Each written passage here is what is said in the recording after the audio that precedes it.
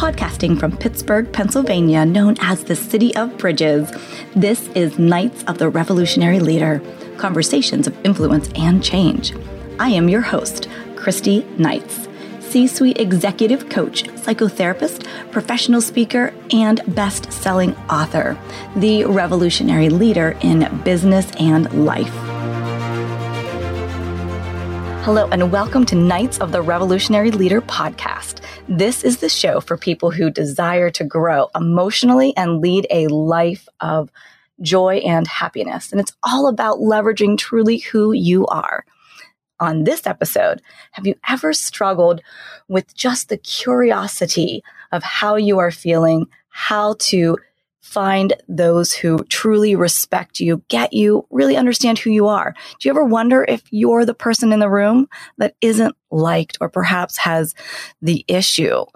Today on this show, you will learn how to unlock your human potential, how to lead into a room with that confidence and that curiosity, leveraging it to learn and love from others. This week, let me introduce you to the Knight of Nobility, Courage, Authenticity, and a Revolutionary Leader, Dr. Diane Hamilton. She is a nationally syndicated radio host, speaker, moderator, consultant, author, and educator. She has an amazing radio show at drdianehamiltonradio.com. On this show, she showcases successful individuals, including C-suite executives, Time Magazine's most influential people of the world, Forbes 30 Under 30 inductees, Nobel Peace Prize nominees, New York Times and Wall Street Journal best-selling authors, and other successful individuals who share their stories and insights. Through her work as the MBA program chair at Forbes School of Business and at several other universities, she has taught more than 1,000 business courses. She is a PhD in business management and a certified Myers-Briggs MBTI and emotional intelligence EQI instructor.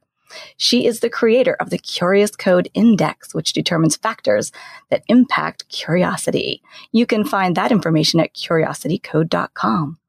Top companies, including Forbes, have hired her to speak to groups to improve employee relationships, increase engagement, improve productivity, and reduce conflict. Her professional background includes experience in the following industries: software, computers, corporate training, pharmaceuticals, real estate, mortgage lending, social media, education, and publishing.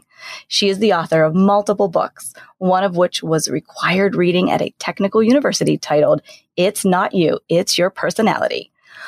Her next book, Cracking the Code of Curiosity, The Key to Unlocking Human Potential, is due to be published in late 2018. Welcome, Dr. Diane Hamilton. How are you today? Well, I'm doing great. Thank you for having me. This is going to be fun.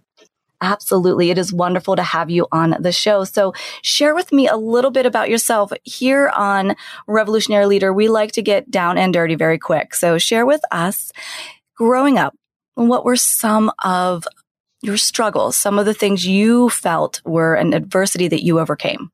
Well, everybody's got their different things that kind of impact them in their youth. And actually, I studied that for my book. Cracking the Curiosity Code has 4 factors that I found were impactful to whether you're curious or not. And I developed the Curiosity Code Index to measure those 4 factors.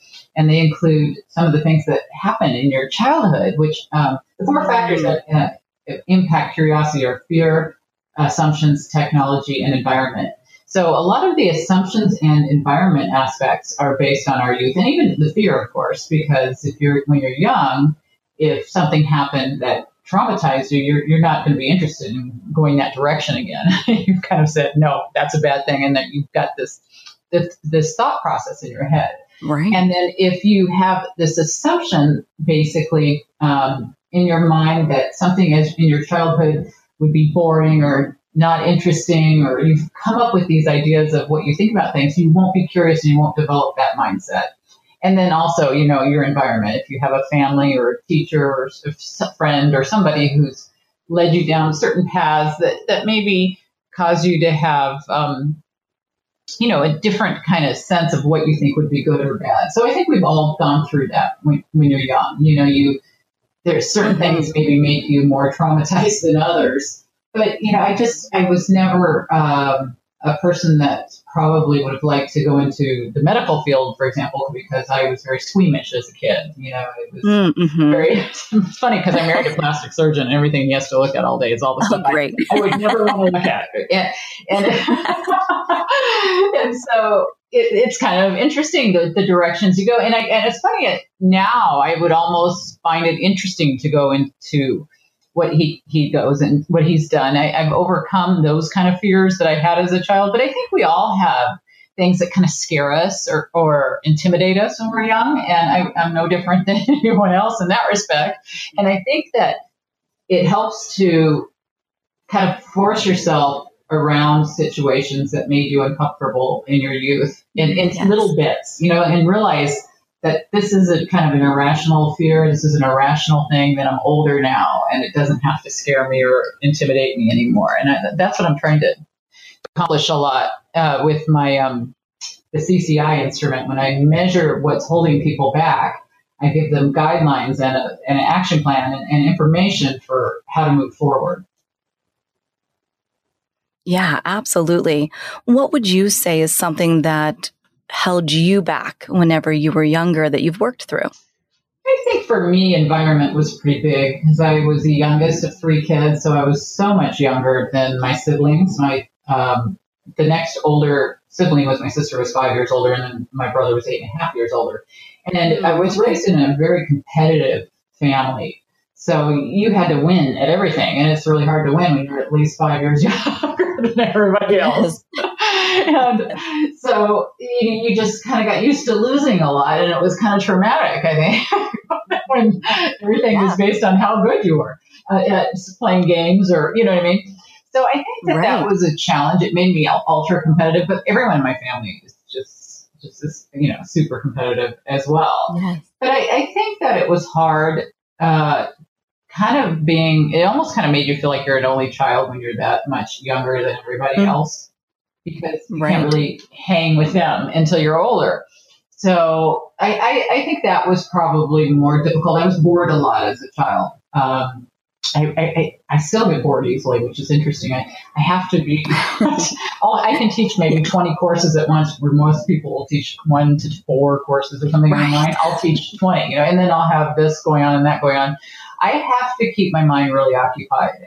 I think I was always that way. And I think I can remember just being a child thinking, wow, I got to do something else. And I would play school and different things that I do now as a teacher. Now, it's funny that I ended up being a teacher because I never wanted to be, but I would do things that similar to what I do now to keep my mind occupied. And I think that's what led to my interest in curiosity, because to me, it fascinates me when I talk to somebody and they say they're never bored, but they don't really do anything. And I'm thinking, aren't you bored? Why we ought to go crazy to me? Yes. Yes. Have you been able to see, whenever we can't quiet the mind as entrepreneurs, as leaders, what can be some negative effects of that? Well, I think it's easy to get in a nested loop, as we used to call it when I used to program. You just go round and round and round, chasing your tail with the same thought. You know what I mean? And you got to break that thought. And sometimes it takes starting up a different task, a different mindset of something to get you out of that loop. And that can be hard for people, because especially if something seems like it's falling off the cliff at the moment, you don't want to put it off to the side until you solved it. Yeah. But sometimes you have to get away, even if it's for a few minutes, to exercise, to do something else, to just I know for me, sometimes I feel like I work so hard that my brain starts to hurt. Like I'm going to hurt myself if I think about one more thing. That's when I go exercise. Because it kind of just, the endorphins and everything else, it just helps. And it helps to just look at something or read something that isn't work related while you do it. To just kind of give yourself a time for your brain to refresh. Yeah, absolutely. And exercise is so beneficial. I can remember when I was in college and I was in a jacuzzi tub relaxing, but I also was studying and reading my phone at the same time. And I had that moment where I thought, my goodness, you can't just relax. You have to be doing something all the time. And just that ability, and I still struggle with that, just the ability to sit in the quiet with nothing can be very challenging, right? I don't do well with that. I went to an event last week where it was a mindset, not Tony Robbins, but one of those kind of things, where they get you motivated. But they started at the beginning with a meditation. So everybody had to close their eyes, and that makes me kind of nervous. I don't respond like most people do, even though I can do meditation on my own and be fine. If I'm forced into it in a setting like that, it kind of makes me uncomfortable. I don't like to do group meditation. Maybe that's the thing. But I think a lot of people like that. I mean, if you go to yoga classes, it's real common for everybody to get into that. Right. I prefer to do meditation by myself. Yes, yes. Whenever you do meditate and you permit your mind to just go quiet, where does it usually go? I don't know if it ever goes quiet, to be honest with you. Still working on that. Yeah, we're still working on that. Great. What makes me, it depends what time of day we're talking about. If it's before I'm trying to go to sleep, what makes me calm is to think of a dream or something that I had the night before. I tend to listen to different audiobooks on tape at night to calm myself. I listened to Neil deGrasse Tyson. He's got a book called Death by Black Hole, which was so not business oriented, of course. But it's a distraction to me because it's so interesting and yet complicated that it kind of just confuses your mind so much because it's so hard. It just puts you to sleep eventually. Right. But I love that book. It's like the best audiobook if you want to relax. And it's funny because I listened to it for so many times and so many years that when the narrator on it is Dion Graham. And I actually had Dion on my show, and it was so fun because I listened to him so many times. And then we ended up being friends after getting to know each other. But I think Neil does his own books now. But I think that I need to, it's almost like if you get a song in your head, you got to listen to a different song to kind of get rid of that original song. I think that's kind of how I am with just my mind. I don't know if it ever goes completely blank, but I could go to a more calming song. So coming from a highly competitive family, it makes sense that you're just as equally driven, right? And being able to keep up with that. Whenever you think about mom and dad, what are some of the life lessons that they taught you that you still use today? My dad would always say, you live your heaven and hell on earth. Like basically, do good things will happen to you. Do bad things will happen to you. He was an interesting guy because he was born legally blind. He had 2% vision. And so, but he was really motivated to learn a lot. And so I think I do a lot of learning, and those types of things I've gained from him because he talked about multitasking. When you said all that, it made me think of my father, what you did in the jacuzzi. That's what he would be doing, 10 things at once.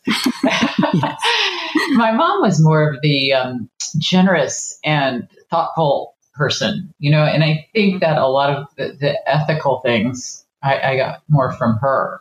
My dad wasn't super ethical. He would be like happy if you tripped the guy next to you to win the contest. You know what I mean? Right.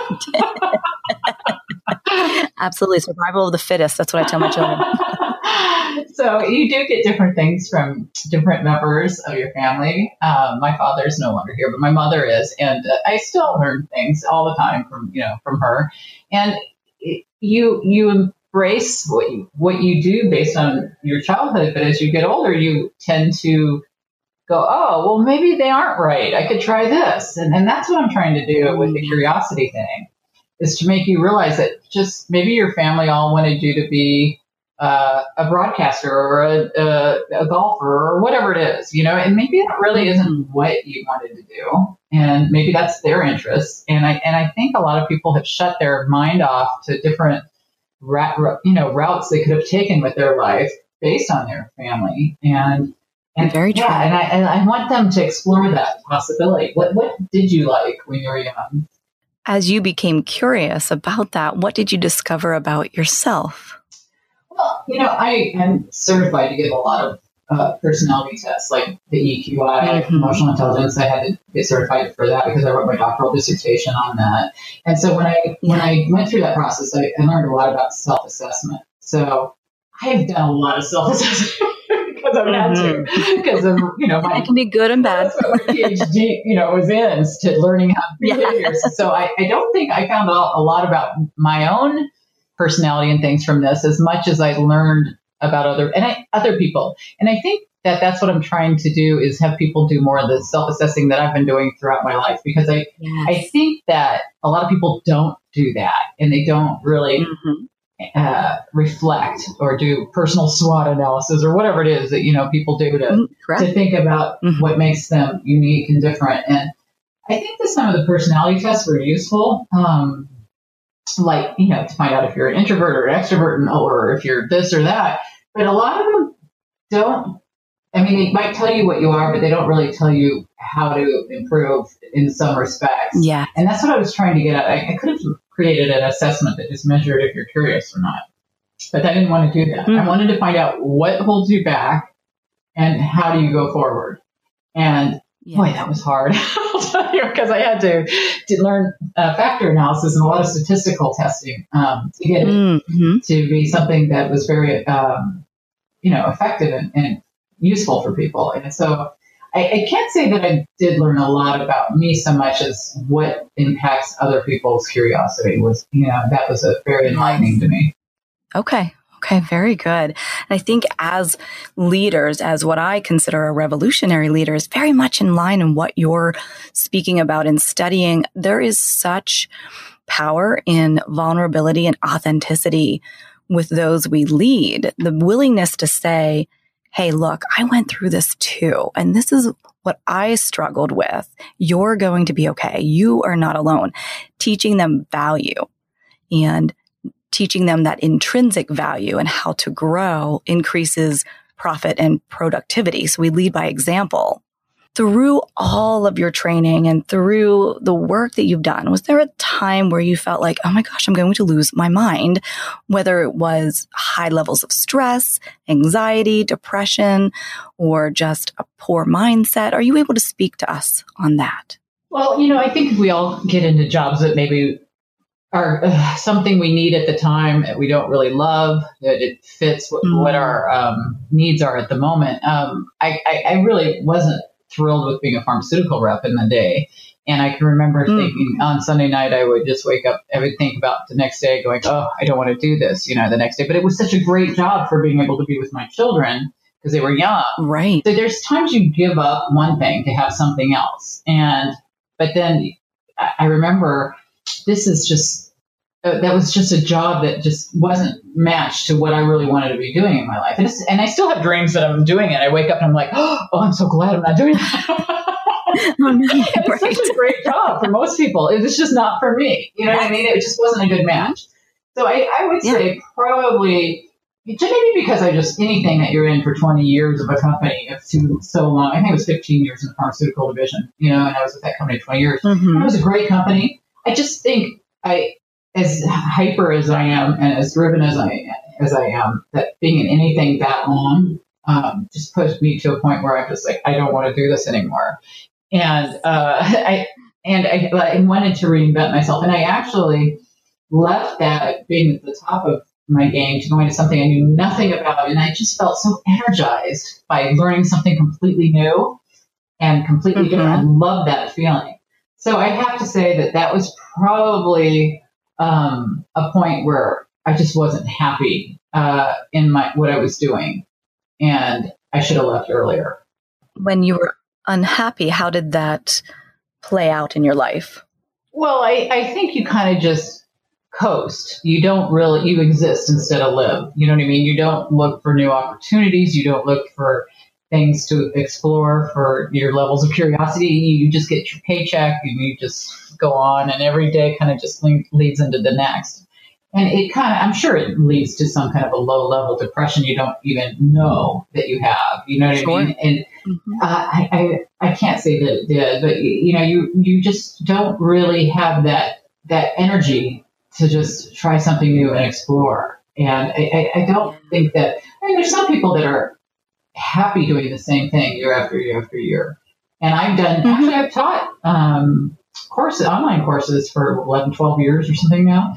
But it's not my sole focus of my entire day. You know what I mean? And I am able to enrich my mind by doing different things. And I think that's what's really important to keep people from getting depressed and getting, feeling like they're out of control. I see a lot of people that justify what they're doing. And you hear the example of, you're giving away moments of your life. Is it worth giving up that much of your time or that part of your life for this thing that you're doing? And that's easy to say when you put it on paper, like, yeah, I don't want to do that. But then you need to make money, right? Yes, absolutely. Yes. So there is some, you have to do a little bit of what you don't like in order to end it where right. I know that there's a lot of talk about younger generations expect to be at the top right away. And you can't always be at the top right away. And I don't know if that's true that they all believe that. That's a media ploy to get interesting articles, because I meet a lot of millennials who understand that you've got to pay the piper sometimes to do well. But there are more opportunities now than I've ever seen in my career where you can do something different and better. And for me, having the ability to work virtually is huge. If I had had that when I was young, it makes me wonder what opportunities I would have gotten into, because if I work at home, I work 10 times more than if I work somewhere else, because you just, I'll sit down at 4:30 in the morning. I may not get up again until 6 p.m. And I really get focused on what I'm doing. Absolutely. And I think that's part of the entrepreneurial mind as well. Yeah, can you speak about, oh my goodness. Yes. I've said that to Jeff even. I said, I lay awake at night and I think of all of these amazing ideas. I'm like, I don't know what to do with them. I'm sorry. I'm emailing them all to you. I'm sure he loves it though. Probably gives him ideas.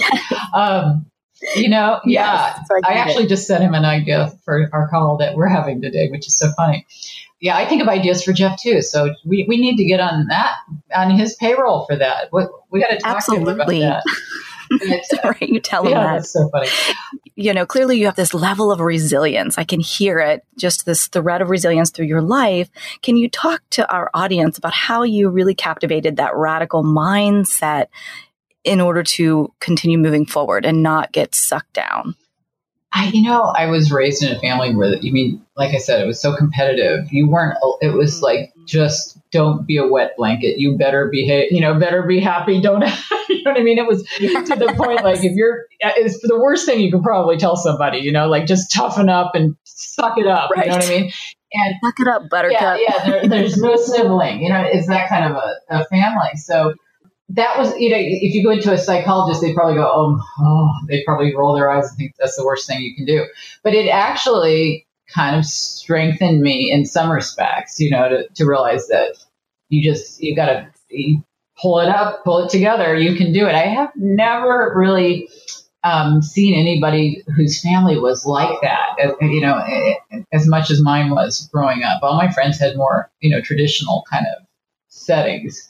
Sometimes when I watch the movie Wedding Crashers, when they're playing football in the backyard by the lake kind of thing, that was how I saw my family, was that type. The guy would just slam you. It didn't matter. They try so hard to win the game. It didn't matter if they hurt you or whatever. It was just a super competitive.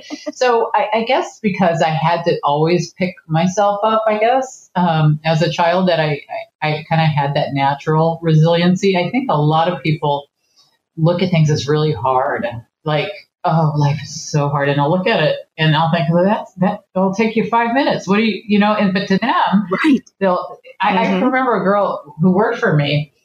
I would assign her something and she called me very upset, emotional, like, I don't have time. And while we were talking on the phone, 5-10 minutes, she'd already done it, but she overwhelmed her mind with how hard it was going to be. And it really wasn't. It was all perception. Perception's fascinating to look at. It is. And what's easy to some person is just overwhelming to the next. Absolutely. Absolutely. And that's part of, I'm sure, the studying that you have been doing. Can you share with our audience what led you to your career today, to be a speaker, an author, a host? Well, all of the jobs I had, everything just kept leading to the next. I worked in selling computers. I love technology. And I wanted to get back into that after I left pharmaceuticals. And so I started to advance my education. I ended up with my PhD, and I loved teaching online. So I was teaching online for a while. I was the MBA program chair at the Forbes School of Business. And in that job, I had a lot of interaction with Steve Forbes and a lot of great people from the Forbes team. And I was interviewing billionaires like Ken Fisher and editors of John Tamny and Olin Odakoven, just really amazing people as part of that job. And I really loved the interviewing aspect of what I was doing, but I didn't want to be the MBA program chair anymore. I was more interested in going back to speaking and consulting and doing more of that. And so when I left, I was trying to get more interviews on my website for speaking, and I hadn't been interviewed for a while, so I had somebody interview me. And after we were done, I said, "Well, you're a nationally syndicated radio host. That's kind of cool. How did you get that?" And we started talking, and there was a position in the radio station, and I thought, well, I'll try to do that for a little while. And then hundreds and hundreds of interviews later, here I am, but I still do my speaking and consulting. But what really interested me while I was interviewing all these people, and after teaching more than 1,000 business courses and all the things that I've done, I thought, wow, I just meet some people who are really curious and interesting. And how can I share that with other people? And then I started thinking I need to write another book, because I'd written several books in the past about personality assessment type of things, like It's Not You, It's Your Personality was one. And so I'd written these books, and I thought, well, with this next book, I would like to know why people aren't more curious. Maybe I'll write about curiosity. And then as I was writing it, I'm thinking, well, it's not enough to have just a book about curiosity. Because I didn't think, yes, of course not. Right. I wanted to make it, because everybody's got their books now, right? And I'm thinking, what can I do to help people? And that's when I decided I wanted to create the Curiosity Code Index, because I thought, that's really what's going to set it apart from just reading about drive or motivation or curiosity or anything else that you can read about. And so that's kind of what led me to this. That is amazing. Can you talk to us a little bit about your book, It's Not You, It's Your Personality? I love this one. Yeah, that was a while back. I wrote that one with my daughter, Tony Rothplatz, and I wrote that.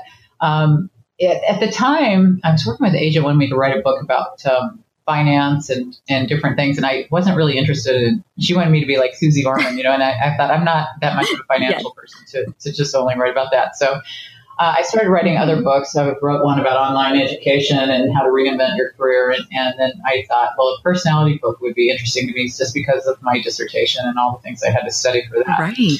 So my agent at the time was really interested in the format being really irreverent, because Skinny Bitch was a popular book at the time.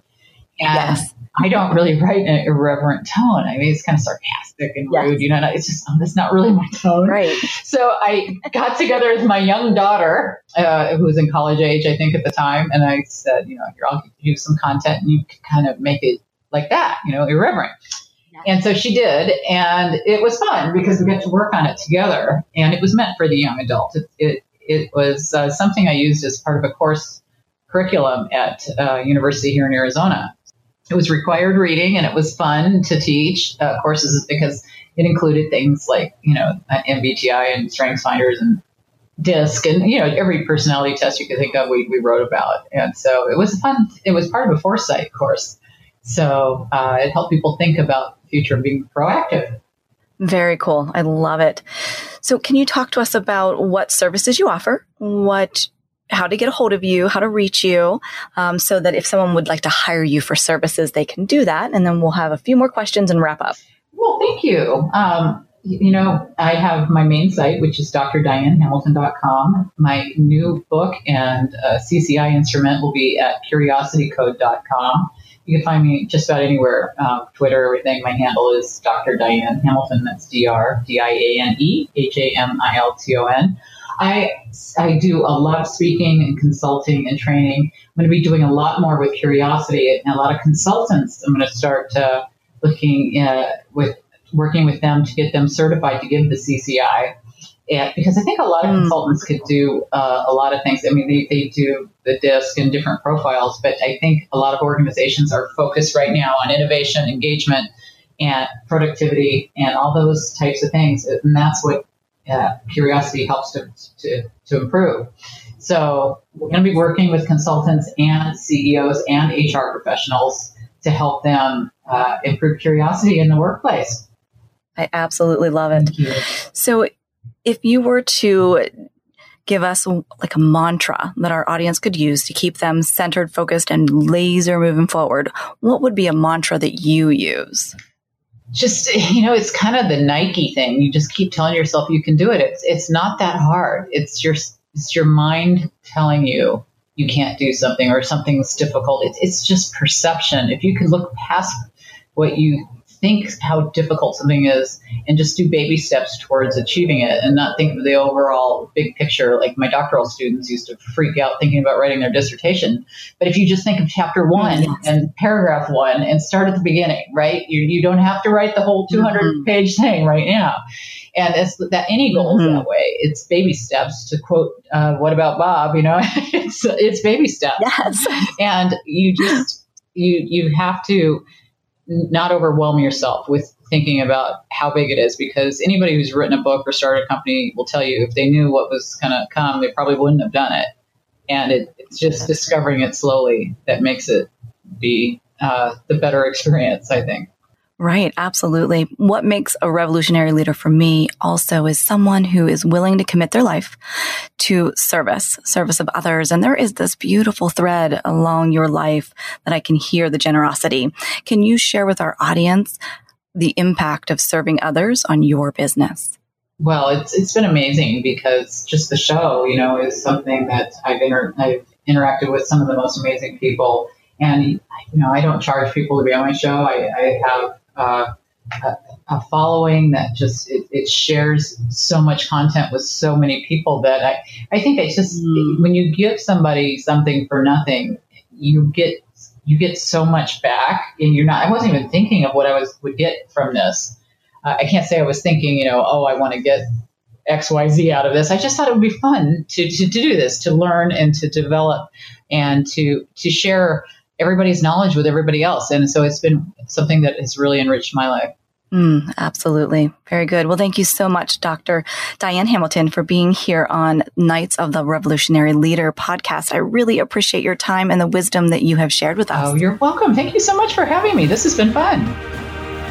Thank you for listening to Knights of the Revolutionary Leader, Conversations of Influence and Change. Each show, we bring you a guest of revolutionary influence by living a life of nobility, courage, and authenticity.